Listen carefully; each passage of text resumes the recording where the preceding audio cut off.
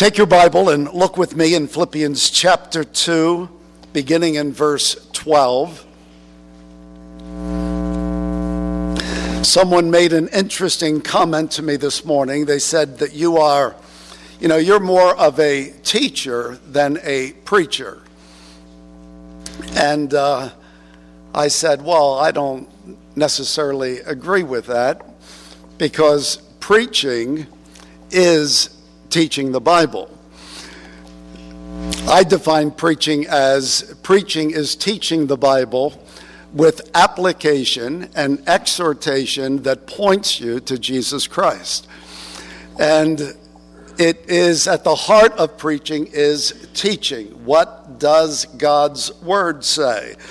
Not what funny stories does John have to tell, or what interesting anecdotes I can create, or what creative words I can put together. I mean, there's always some of humanity in the preaching, but the primary part of preaching is, what does the Word of God say, and how does it apply to our life? So that's how I understand preaching. So to be called a teacher, I take that, because I am glad that people think I am spending time focusing on the Word of God. So preaching is teaching the Bible with application and exhortation that points you to the sufficiency of Christ. That's my definition of preaching. Now I'm going to get to preaching and teaching. Philippians chapter 2, look at our text this morning, beginning in verse 12. Therefore, my beloved, as you have always obeyed, so now not only as in my presence, but much more in my absence, work out your own salvation with fear and trembling. For it is God who works in you, both to will and to work for his good pleasure. Do all things without grumbling or questioning, that you may be blameless and innocent, children of God without blemish in the midst of a crooked and twisted generation, among whom you shine as lights in the world, holding fast to the word of life, so that in the day of Christ I may be proud that I did not run in vain or labor in vain. Even if I am to be poured out as a drink offering upon the sacrificial offering of your faith, I am glad and I rejoice with you all. Likewise, you should also be glad and rejoice with me. We're looking at serving Jesus Christ. I've talked about our cause in serving Christ. Our cause is a gospel cause, to live worthy of the gospel of Jesus Christ. Last week we looked at our character, that we model, we pattern ourselves after the person of Jesus Christ, who emptied himself, taking on him the form of a servant. We want to become like Jesus Christ. In our text this morning, I want to talk about our conduct. And there's one word that describes what God expects in the way we live, in our conduct. And that's the word obedience. Paul says, as you have always obeyed, now not only in my presence, but much more in my absence. You, he said, have been characterized by obedience. Then he says, continue that. Work out your own salvation with fear and trembling. That phrase is parallel to the phrase, as you have always obeyed, work out your own salvation. He could have said, as you've always obeyed, continue to obey. But he talks about obedience in a different way. He talks about it as working out the work that God has done and is doing in your life. Please note, he does not say, work to attain your salvation. He doesn't say work for your salvation. He says work out what you already possess. Work out your salvation. The work that God is doing in your life, make it manifest in your obedience in the way that you are living your life. This is a call to obedience. And I confess that apart from God's grace, and even under God's grace at times, the word obedience is not a welcome word to me. If someone says to me, you must do this, you obey. There's something about me that just resists that. I know before I was a Christian, I hated obedience. And I did everything I could to avoid living under authority, having somebody tell me what to do. But then grace comes in and transforms the heart. And now, every day I read God's word to find out, how does God want me to live? How does God want me to obey? That he's done something within me that desires to obey, to live under authority. I know without grace, obedience requires some sort of motivation or perhaps some sort of threat. Do this or else. Or do this and you will get this. Fulfill these responsibilities and this is the reward that you will have. Don't do what you're told to do, and this is the punishment that you will have. And apart from grace, that is how most people live their lives. They're doing the right thing because they want to gain something by it, or they're doing the right thing because there is some threat of loss if they don't do it. But it's not obedience that is rooted in grace and rooted in the gospel of Christ. God never says to you, do this, or you'll go to hell. He never says, do this, here's 10 things you must do to enjoy my blessing every day. He never says that. Our obedience is not motivated by threat. Our obedience is not motivated by reward. That's not to say that there isn't reward in obedience. And it's not to say there isn't threat for disobedience, because God is God and God is holy. But as a Christian, it is not motivation or threat that brings about my obedience in life. It is the work of God within me, his work of salvation that has redeemed me and is sanctifying me. It is his work of grace that changes my heart to love obedience because of the one who is calling me to obey. Our text is talking about what I will call gospel-driven obedience, grace-motivated obedience, obedience that is rooted in the sovereign, gracious goodness of God.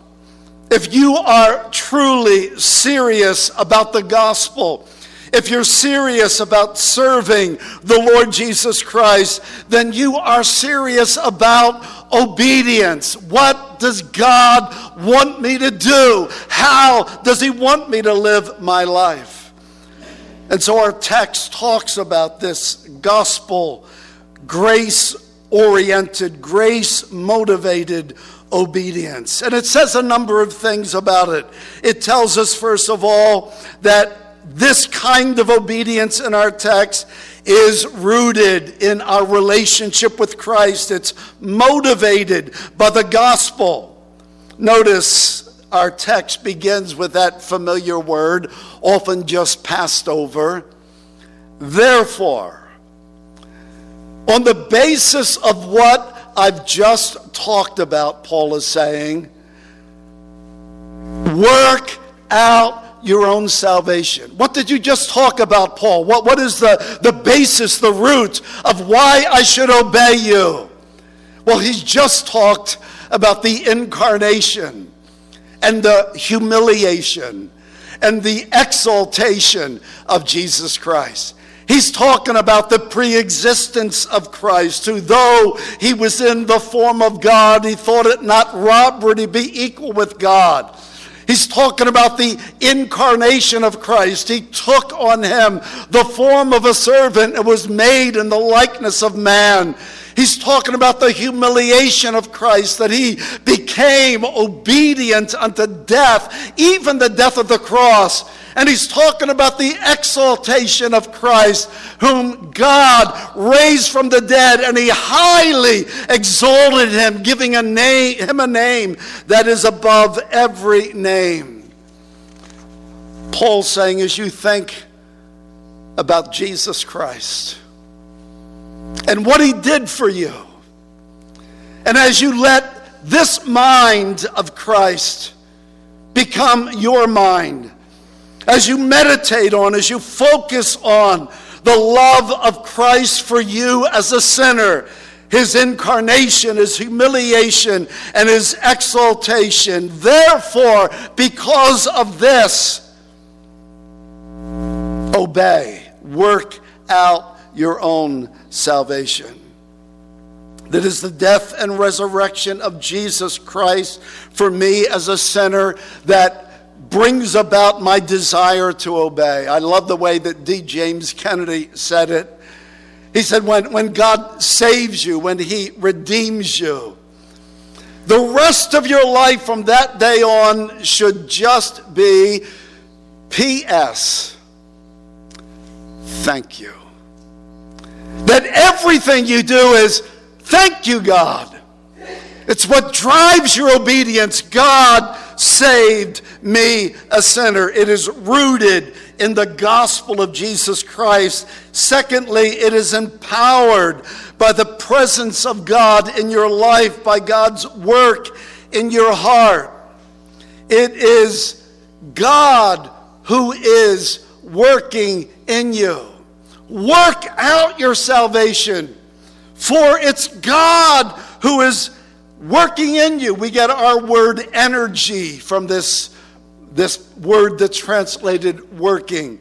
God is energizing you. God is empowering you. He is at work in your life. And by the way, this is a statement that is true for every genuine believer. If you are a believer in Christ, if you have been raised from the dead spiritually, if you've been made alive, if the Spirit of God has come into your life, then God is constantly working in your life to bring about obedience. How many times have you said, I can't do that? I know that's what God wants, but I can't do that. How many times have you said, it's too hard? What God requires of me, it's too difficult. How many times have we said, I just can't break this habit? It's got such a strong hold on my life. How many times have you said, I couldn't help it? I'm just human. I'm weak. I'm too weak to do what God wants. Every one of those statements is a lie if you are a believer. Every one of those statements is false if you are a believer. Because Paul says, I want you to obey, I want you to work out your salvation because God is working in you.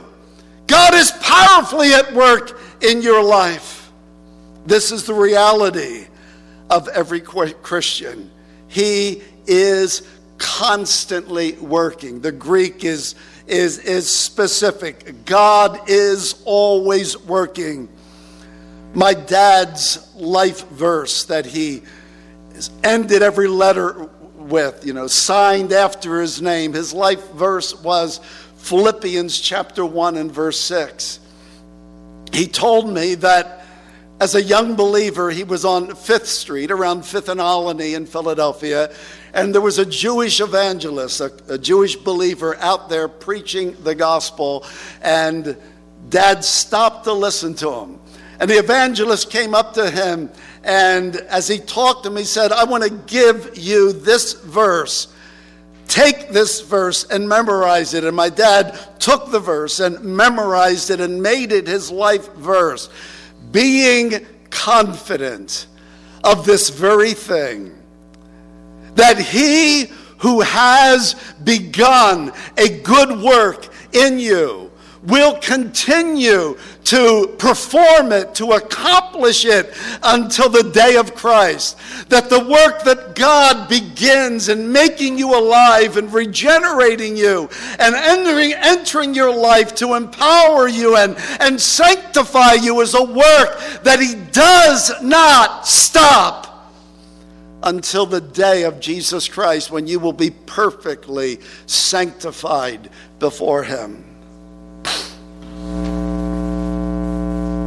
This is the reality that God is working constantly. The reason he is doing this, Paul says, is for his good pleasure. That God is working in you to be obedient, to do his will, not for your happiness, though God's not disinterested in your happiness. But he knows that your happiness is not found in pursuing your own happiness. Your happiness will be found in pursuing the pleasure, the glory, the goodness of God. God is working in you for his own good pleasure, so that when you live and obey in such a way to glorify God, he then allows you to enjoy the greatest happiness that a human being can have. The reality is, this is a constant work. The reason is that God is working purposefully for his own glory. And the results of God's working are spelled out in two ways. I say that the results are effective. Notice he says God is working in you both to will and to do, to work. That God's work is touching your desires, what you want to do. That is, if you're a believer, though you still have a nature that can want to do lots of things you shouldn't do, if you're made alive in Christ, God is always working in you the alternative. He is creating in you a desire for what is right and good and pure and lovely and what honors him. But he's not only creating in you these transformed desires, he's creating in you the power to actually do it, to work it. But obedience is a choice. Obviously, even though God is working in all of our lives every day, all week long, we still disobey. We can resist God's glorious work, that constant work, that purposeful work, that effective work. We can resist it. We can become disobedient. What's one of the first words that a child learns to say? No! Now, where did they learn that? Well, maybe they heard the husband resisting his wife, what she wants to do. Or maybe he heard the mother, the wife, resisting the husband. But maybe what the Bible says is actually true. That children go astray from the womb, speaking lies. That is, even before they can verbalize it. There's something about their nature that creates even dishonest actions in a child. You know, a child can cry like they're in pain, but their diapers change, their tummy's full. They're not in pain, they just want attention. They want attention. Kids can have what I call manipulative tears. They can turn them on, turn them off. What do we learn now? It's part of our resistance to God's authority over life. It's in our nature, and grace is meant to break that. I know when our kids were young, we tried to teach them a little course about obedience. I don't know how many of you may know it. You can sing it with me. But it goes something like this. Obedience is the very best way to show that you believe, doing exactly what the Lord commands, doing it happily. Action is the key. Do it immediately. Joy you will receive. Obedience is the very best way to show that you believe. And it is. Amen. A faith without works is dead. And we would teach our children, as the Bible teaches us, that obedience is not just doing what you're told to do. It's doing it completely. It's doing it immediately. And it's doing it happily. That's obedience that comes from the heart that's being transformed by the grace of God. You say, I can't do it. You might ask Paul, how did you do it? You obeyed, and your obedience cost you a lot of suffering. You were stoned a couple of times. You were beaten numerous times. You were left for dead. And yet you continued to obey God. How did you do that? Listen to his own testimony in Colossians 1. He says, I rejoice in my suffering for your sake, and in my flesh I'm filling up what is lacking in Christ's affliction for the sake of his body, that is the church, of which I became a minister according to the stewardship from God that was given to me for you, to make the word of God fully known, the mystery hidden for ages and generations, but now revealed to his saints. To them God chose to make known how great among the Gentiles are the riches of the glory of this mystery, which is Christ in you, the hope of glory.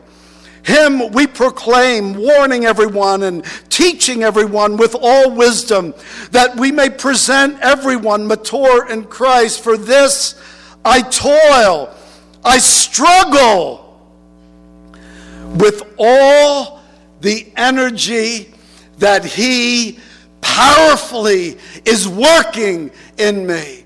How do you do it, Paul? With all the energy that he is powerfully working in me.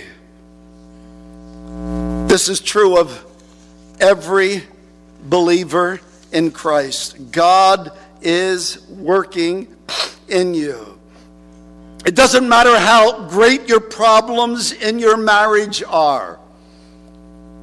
God is working in you. Don't say, I can't. It's too hard. It's too difficult. In your struggle for morality in an immoral world, God is working in your heart to keep you pure. In your fears, God is working. In your disappointments, God is working. In your pain, God is working. He is always working in the lives of his children, both to create new desires as well as to give them the ability to do what he has called them to do. Because God has never commanded you or me to do anything without empowering us to be able to do that. And when you have gospel obedience, it will always reflect the fruit of the gospel. He says, obey, do this, work out your own salvation. Do it with fear and trembling. Do it with this reverent awe that captures your life, understanding who this God is that you served. This God that is so holy that could never be appeased by religious acts or human goodness. This God is so holy that the gulf between he and man is uncrossable. This God that is so holy that cannot be approached by a sinner. This God became man and took on your sin and bore your judgment and suffered your death so that you could be forgiven. That the only way for God's justice and wrath to be satisfied was for him to give himself to pay your penalty.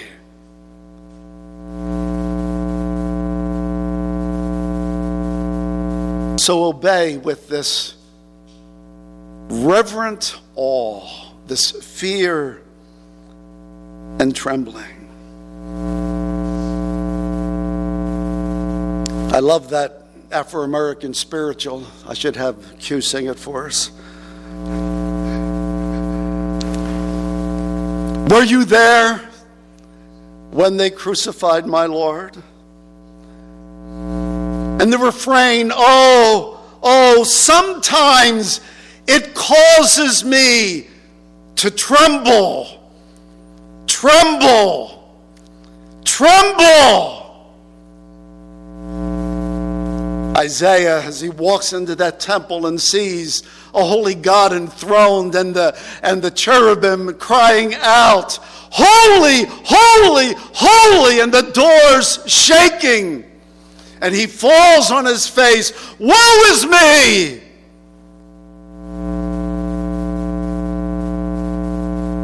We live with this reverent awe, knowing that apart from the grace of God, that holy judgment would fall upon us. But we obey with reverent awe, with fear and trembling, understanding that this God who is so holy satisfied his wrath and his justice for me.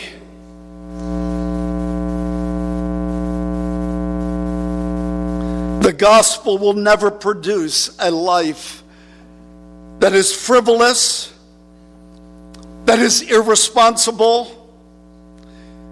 When the gospel is working in your life and you are responding to it, it will bring about a life that is careful, that has a solemn commitment, that understands that whatever freedom we have in Christ, it is a freedom that is guided by grace.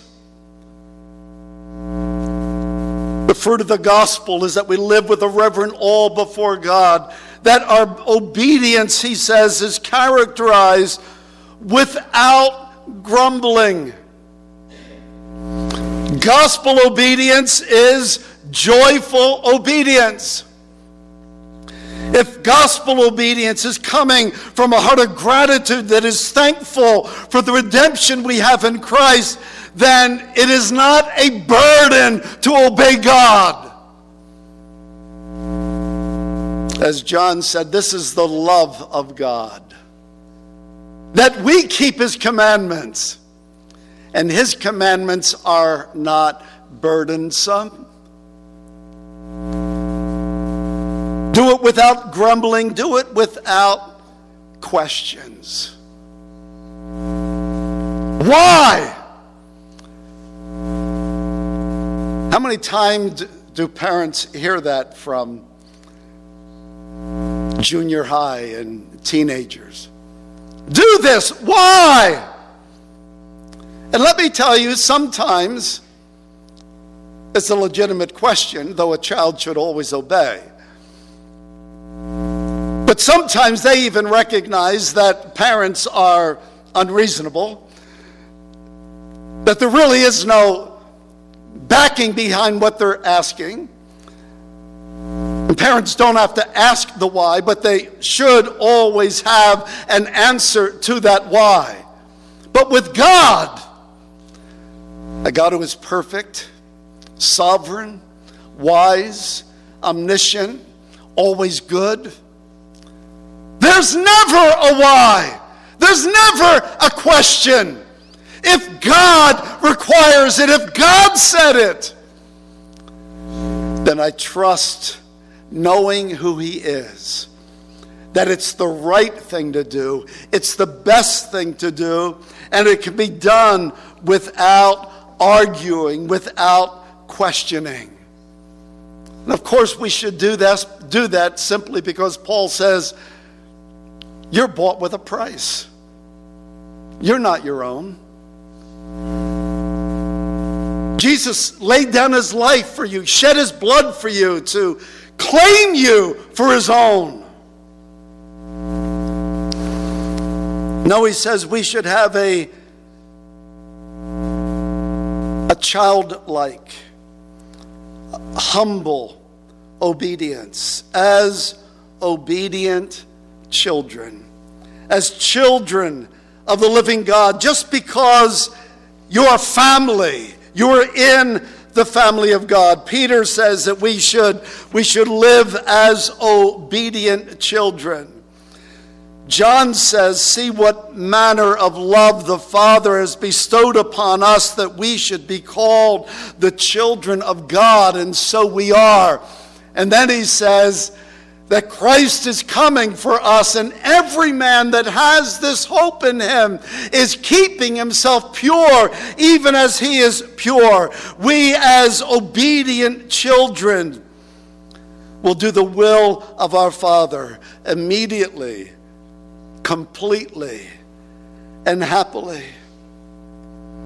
He goes on to tell us in verse 15 that gospel obedience has an impact on the advance of the gospel in this world. He says, so that you may become blameless and pure, children of God without fault, in a crooked and twisted generation, in which you shine like lights in the world. Some translations say like stars in the universe, as you hold out the word of life. You shine as lights. And let me say that the particular Greek word is a word that means a light reflector. There's a difference between being a source of light, there is a word for that, and something that reflects the light. And Paul's careful to make it clear that you and I are not the source of light, we are the reflectors of light. Jesus is the light of the world, and in our union with him and in our obedience to him, we reflect who he is to the dying world around us. Do this, he says. Do it for your own personal testimony, that you may be blameless. And by blameless, Paul normally means having a character and a conduct that is above criticism. That you may be blameless, that you may be pure, unadulterated, single-hearted, that you may be without fault. Can that be possible, to be without fault in the world that we're living in? Well, we recognize that ideally, no. But when Paul uses the term that someone is without fault, he means that there is no standing charge against him. Which means if I'm in the world and I'm wrong and I sin and, I've lost my temper, I've said things that I shouldn't have as a Christian, then I make it right. I repent. I own up to my sin. I own up to my failure. I seek forgiveness so that I can be without fault. There is no standing charge against me. Do what he says for your own personal testimony. Do it for your public testimony. You are holding forth the word of life. I don't know about you, but when I walk into a restaurant to eat, I expect that it's clean.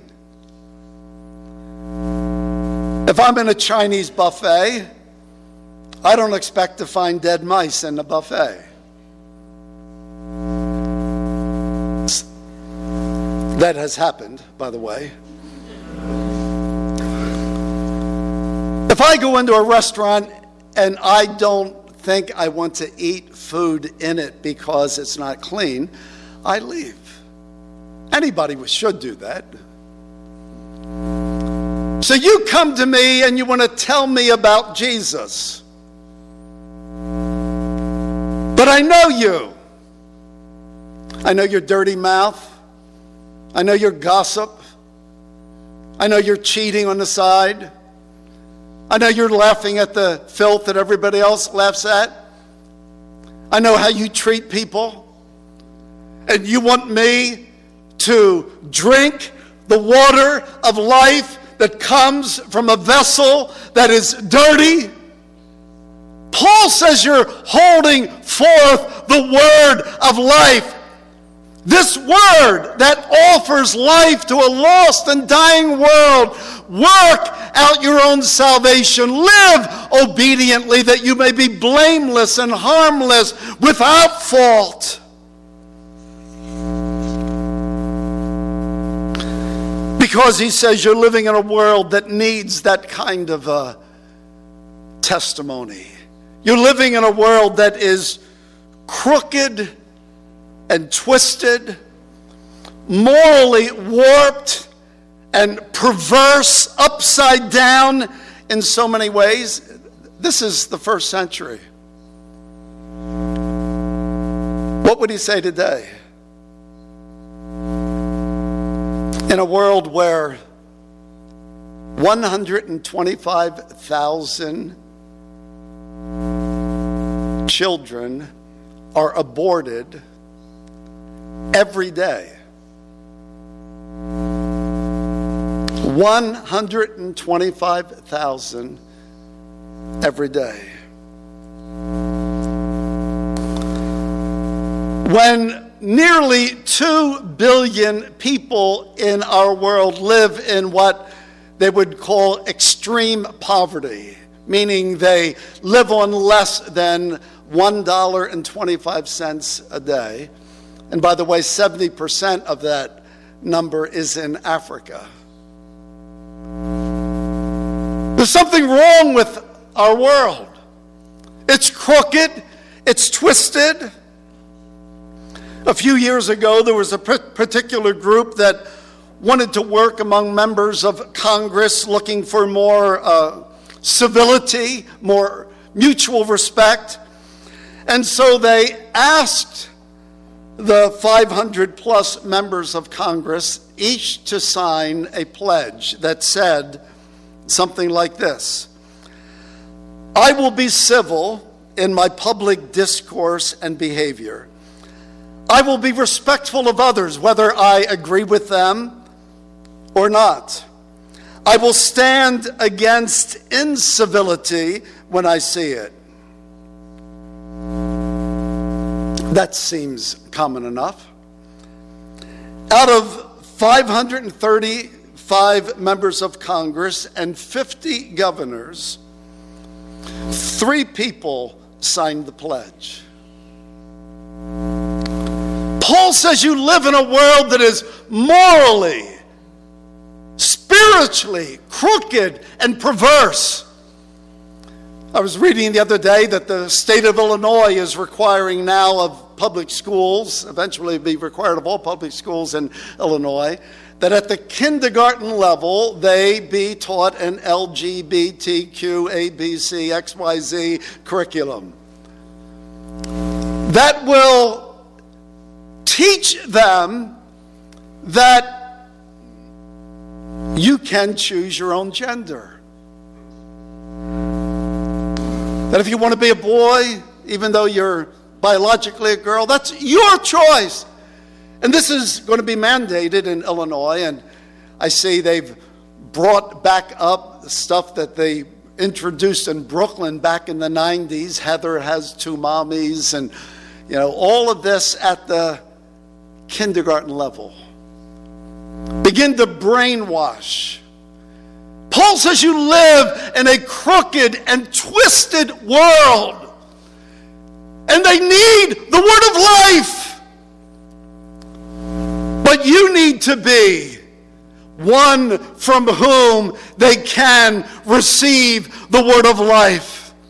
Work out your own salvation. Do it without grumbling and without questioning. Do it that you may be blameless and harmless, the children of God without fault in the midst of a crooked and perverse generation among whom you shine as lights in the world. I don't think Paul would give 2 cents for any private claim to Christianity that does not have a public impact in the world it's living in.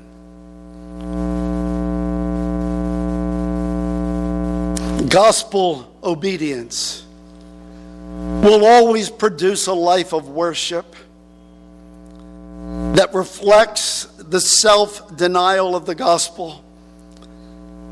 Paul's final words, he says, I'm being poured out as a drink offering upon the sacrificial offering of your faith. Of course, he's using the Old Testament pictures of sacrifice. And he's saying that your faith and your obedience is like Romans chapter 12. You're giving yourself as a living sacrifice to God. You're offering yourself totally to God. And he says, for me, he says, I'm that drink offering that often the priest would come as the sacrifice was being made, and they would pour on it this libation, this drink offering as sort of an added dedication to God. And Paul says, you're offering yourselves in your faith and obedience, and I gladly pour out my life in worship to God upon your obedience because he is worthy. I will give it all. I will be that final, complete sacrifice. This is gospel obedience. It's motivated by the gospel. It's empowered by the gospel. It bears all of the fruit of the gospel. It advances the cause of the gospel. It reflects the sacrificial nature of the gospel. This is obedience. And some of you this morning are saying, or have said, even this week, I can't, I'm not able, I'm too weak, I'm only human. And God is saying, I'm working in you. Surrender. And know that power that brings about an obedience that will bring glory to God. Let's pray together, shall we?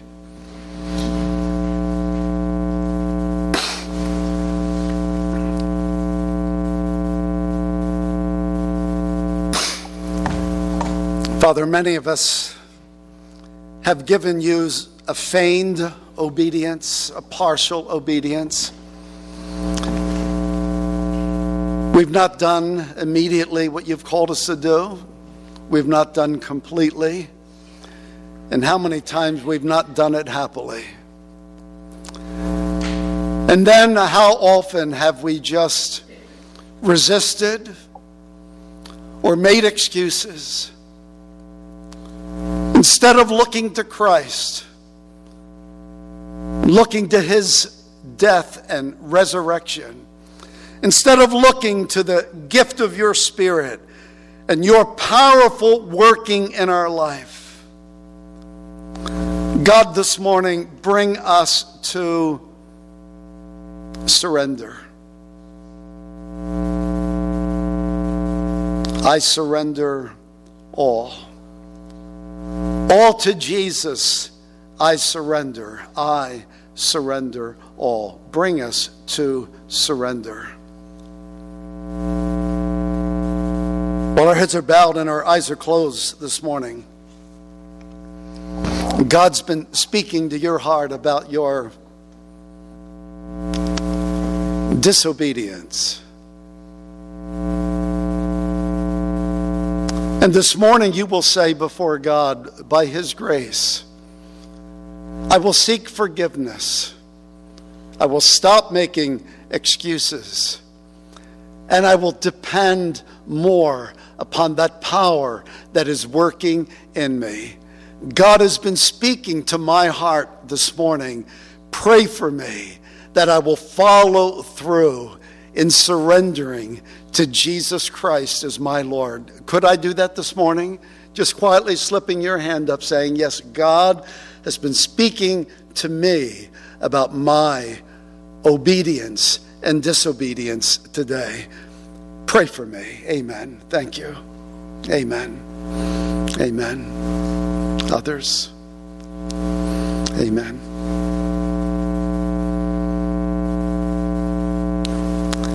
Father, thank you for your gracious work, that it's constant, that it's purposeful, and that it's powerful. Help us to look more to your grace every day. I pray in Jesus' name. Amen.